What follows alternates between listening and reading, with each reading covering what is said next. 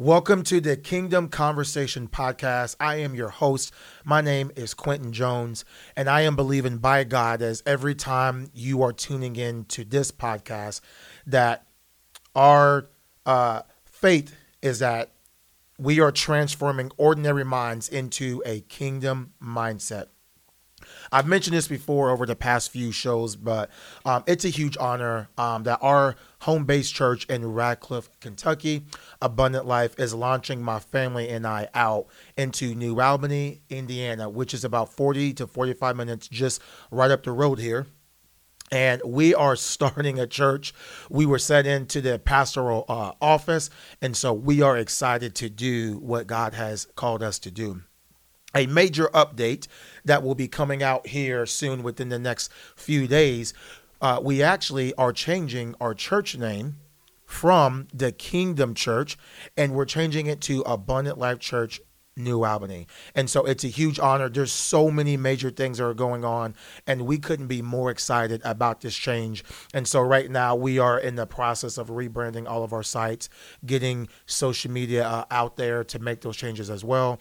And so just continue to keep us in your prayers as those things that we're doing is certainly going to have a positive impact in that area as we, again, just do what the Lord has told us to do. This is part 2 of Change Your Reality. And part 1, the theme verse that we focused on was Hebrews chapter 11 with verses 1 and 2. And so in part 1, you can go back and listen to that. We discussed that there is an absolute need to have a present time faith, as in we need faith for right now. We can't have the faith of yesterday. We can't have the faith of 5 years ago.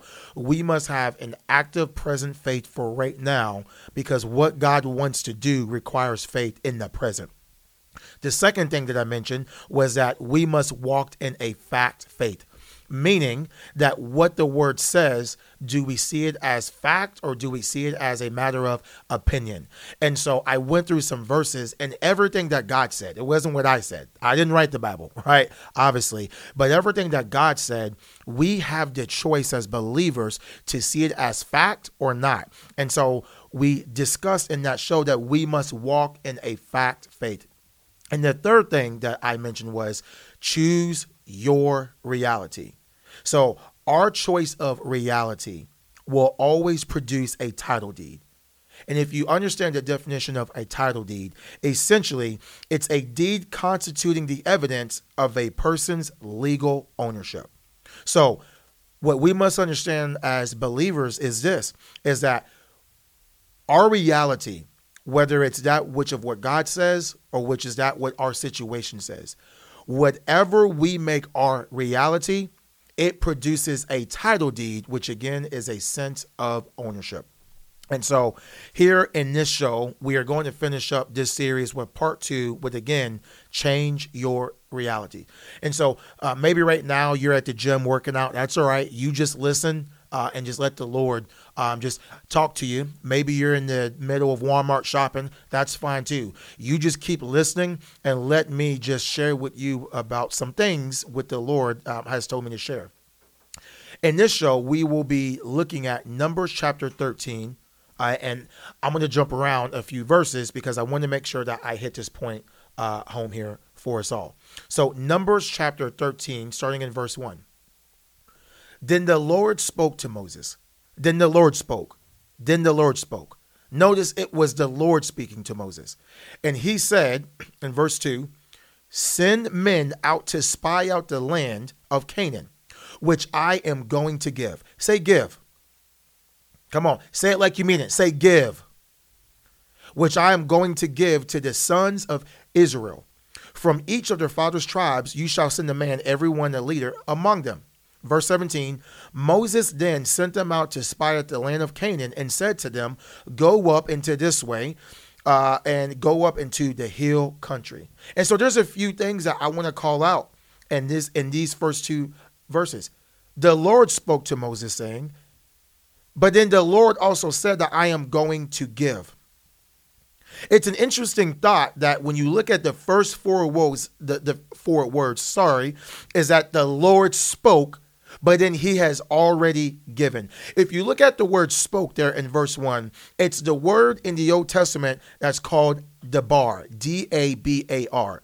When you study out this word and you see how it translates into the New Testament, it's actually the same word as logos. So in the Old Testament, it's dabar. In the New Testament, I'm talking about from the book of Matthew and on, it's the word logos, L-O-G-O-S. And so here's point number 1 that I want to tell you. The Bible is man's evidence of God's legal ownership. God spoke that he's already given. In 2 Timothy chapter 3, verse 16, it says that all scripture is God-breathed, which means that it's given by divine inspiration and is profitable. It's profitable for instruction, for conviction, for correction, and for training in righteousness. And then verse 17 says, so that the man of God may be complete and proficient, thoroughly equipped for every good work. The Bible is man's evidence of God's legal ownership. God may have spoke to Moses and gave him a command, but then he followed the same command that I am going to give it to you. Essentially, God told Moses, I want you to go take a look and go walk around the property that I have already given a title deed ownership, and I've signed it over to you, your children, and the inheritance of Israel itself. That's the way that I look at the scripture. I want you to go look at what I have given you. Now, if someone came up to you right now and said, hey, I bought you a house. Here are the keys to the house, but I want you to go look at the house and go walk around it. None of us would question that, oh my goodness, you bought me a house. We would go look at it and there would be such excitement that we just received something. And that's what God's saying. I have already given it to you. I'm talking about changing your reality. If you look at the word profitable in 2 Timothy chapter 3, the definition of profitable is yielding advantage returns or results. So essentially, this scripture that was God-breathed, it was Holy Ghost, divine inspired, is profitable. It has the ability to yield returns and results that work out to your and my advantage. We must understand that if we're going to change our reality about what God said about a thing, then we must understand what God has already said, and what God is speaking to you and me right now is because he is the legal owner of that thing. I'm talking about the word dabar. When God speaks, it's because he's the owner over that word. So when God says you can have something, it's because he is the heavenly and divine legal owner over what the word says about a thing. Again, number 1 is the Bible is man's evidence of God's legal ownership. If you then go down to read in verse 25, it says, when they returned from spying out the land. So you have Moses. God said, go send people in. By the way, I've already given you that land. So Moses obeyed, and he sent out, as we know the story, as 12 spies. So 12 spies are gone for 40 days. So right here, Numbers 13, verse 25. When they returned from spying out the land at the end of the 40 days, they came to Moses and Aaron and to all the congregation of the sons of Israel in the wilderness. And they brought back word. Say word. That word there is dabar. It's the same word. It was what was spoken. They brought back a word to them and to all the congregation, and they showed them the land's fruit. They reported to Moses, this is verse 27, they reported to Moses and said, we went into the land where you sent us, and it certainly does flow with milk and honey, and this is its fruit. So Moses sent out 12 spies into the land. They infiltrated the land for 40 days. And when they came back, to everyone who stayed behind, they brought back evidence of what the land looked like. They brought back fruit. They brought back, I'm trying to think of the word. They confirmed that it does flow with milk and honey. Here is the evidence of it. Point number 2 is God's word is tangible. I don't want to beat this point too much, but I need you, if you're listening, to hear what the Lord is saying through me. God spoke and said, I'm going to give the land to you. When he spoke, it was the Debar word. It was proclaimed from heaven. When they came back, the 12 spies brought back evidence of God's Debar spoken word. They brought back fruit, and they brought the evidence of milk and honey. If you study out the milk and honey, it is defined as a overly abundance of a thing. This is so significant because you must understand that Israel were slaves unto Egypt. They were slaves to Egypt for over 400 years. Their mindset has changed. They've been living, if you will, from food to food. They've been living from paycheck to paycheck. They have a slave mindset because they've been enslaved for over 400 years. So when God said that he was going to give them a land flowing with milk and honey, it defied their natural thinking because they've been slaves for over 400 years. And God said, I am going to give you a land that is spacious and has an overly abundance. I want you to imagine this scene with me real quick. 12 spies come back, and the Bible says in verse 26 that Moses, Aaron, and all the congregation stood waiting for the report. What report do you have for us? I can only imagine the scene. If you understand how many left from Egypt, their report that what they brought was spoken to almost 500,000 people. 500,000 people were relying upon the word of these 12 spies in order to know what to do next. We may think, oh my gosh, I just heard this in the spirit. We may think that to us, we may not have an audience of 500,000 people. We may not have an audience of 200,000 people. We may not even demand an audience of 1,000 people. But can I ask you this question? If you can't deliver the report of the Lord to yourself, what makes you think that we're going to deliver a report to our four, which is our family? If we can't deliver or say or come to agreement with what God said for us, then what makes you think that we're going to give the same report to 100 people or to 1,000 people or to 5,000 people or to 100,000 people or to 5 million homes if you're ever on television? They brought back a report to over 500,000 people who were waiting to see what did you find and what did you hear and bring us evidence of a thing.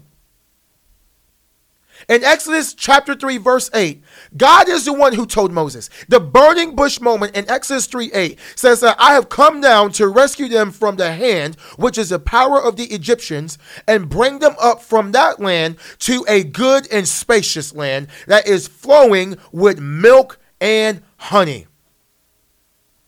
God is the one. This was God's idea. I'm going to get you out of a place, but I'm going to bring you into a place. And when they finally came to the place after 40 years, because after 40 years they wandered around the wilderness before they were even brought to the gates of Canaan. And after 40 years they sent in 12 spies. Can you imagine the scene? They brought back not just milk and honey and fruit. I know it's something tangible. But they brought back the Debar word. Because God spoke in Exodus that it's a land flowing with milk and honey. Oh my goodness.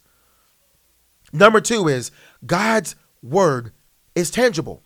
So the Bible is man's evidence of God's legal ownership.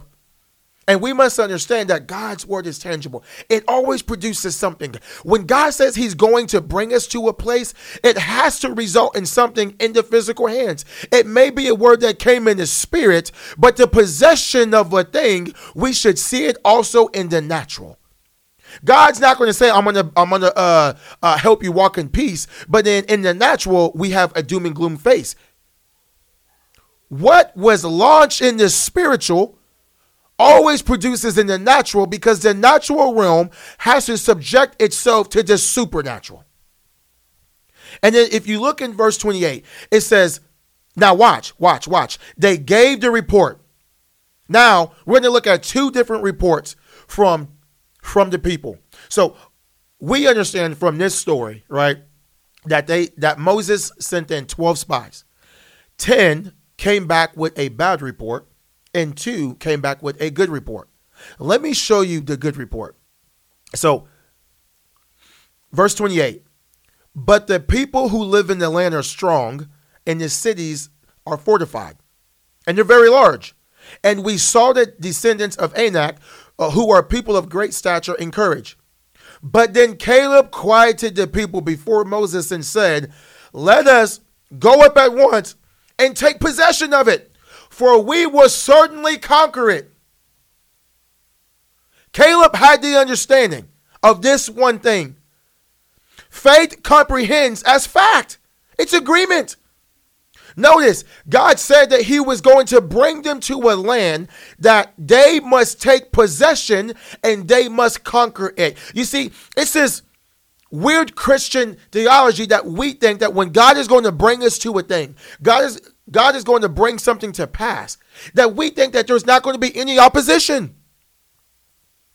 The thing that we must walk in has giants in the land, and it doesn't have to be physical giants. You're probably not going to, listen, I went to New Albany, Indiana, and I drove the land myself praying in the Holy Ghost.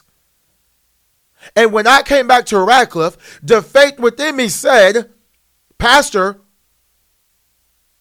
we can take the land. We can take it, Pastor. We can take it. There's giants in the land, but I brought back evidence of what God said. This is where we are supposed to be. Why? Because faith is my reality. Because that's what God said. The title deed that Caleb possessed, what was produced in the spiritual, but was displayed in the natural, Caleb's title deed was faith. Caleb shown that faith has a potential and is a potential to change our reality. Faith comprehends as fact. We must come to agreement with what God has said. I didn't say it, God did. Possession means to occupy. Conquer means to overcome. The thing that God has promised us will certainly be opposition. But the faith on the other side is, no matter the opposition that comes against me, God has already said. The word conquer is a powerful word because it's the same word that's found in Genesis chapter 32, verse 24. So that when Jacob was left alone and the man came and wrestled with him until daybreak, we understand that this was an angel that was wrestling with Jacob. And when the man, which is the angel, saw that he had not prevailed against Jacob, he touched his hip joint, and Jacob's hip was dislocated as he wrestled with him. The same word of conquer right here in Numbers chapter 13 is the same word that is found in Genesis 32. You say, okay, what are you trying to say? Notice that an angel was actually wrestling with Jacob. Now, if this was a heavenly creature, or some may say that it was Jesus himself, then how come Jesus couldn't just overpower Jacob? He was wrestling with a divine being. How in the world were they wrestling for hours? Because here's why. God can defeat any foe, but he can't win against an unsubmitted will. God can defeat any foe, but he can't win against an unsubmitted will. Caleb had to submit his will to God's will. Caleb called out the facts about the situation. He even said, hey, listen, those who live in the land, they're strong, they're fortified, they're large, they have great stature, and you can tell that they're not afraid to fight because they have courage about them. Caleb called out the facts about the situation, but declared the truth of what God has already said, what belongs to them. I want you to say that we can take it. That situation in your life, you must declare, I can take it. I can take it. Even though everything's coming against you, you say, I can take it. Why? Because the Bible already says that you can. Faith is my reality. But if you keep reading, this is the last part right here. In verse 31, it says, but then the other men who gone up with them and said, hey, we are not able to go up against the people, for they are too strong for us. So they gave the Israelites a bad report about the land which they spied out, saying, the land in which we went and spying it out is a land that devours. And the men that we saw there, they are of great stature. And we saw Nephilim. And we were like grasshoppers in our own sight. So then, therefore, we were in their sight. The other 10 people finally got their title deed. They got their reality, which was fear. You see, if faith can comprehend as a fact, which means come to agreement, then so can fear. Fear comprehended as a fact still requires agreement. They saw with their own natural eyes the same thing Caleb saw. They saw the same thing. They said that we're not able. They're too strong. It's a land that devours. They're men of great stature. We were like grasshoppers. And therefore, they gave a report of what they saw in the natural, not the debar spoken word of what God already said. You see, here's the thing. You got the 2 who have a title deed of faith, and you have the 10 who has a title deed of fear. They went into the same land. They saw the same giants. They saw the same opportunity of the land flowing with milk and honey, and they even tasted the same fruit.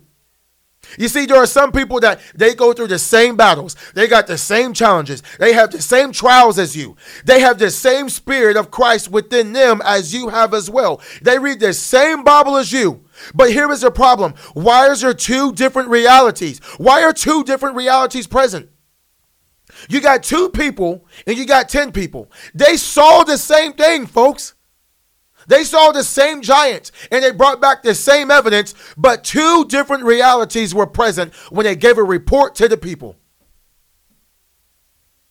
As you can tell, this is firing me up right now. I came in wanting to teach, but man, I'm getting ready to preach, but I'm not going to. I just feel it.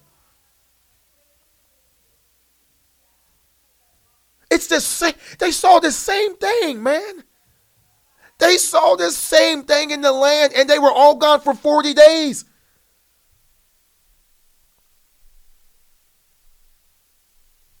What I'm hoping that you're receiving by faith is that our choice of reality will always produce a title deed, which is evidence of a legal ownership.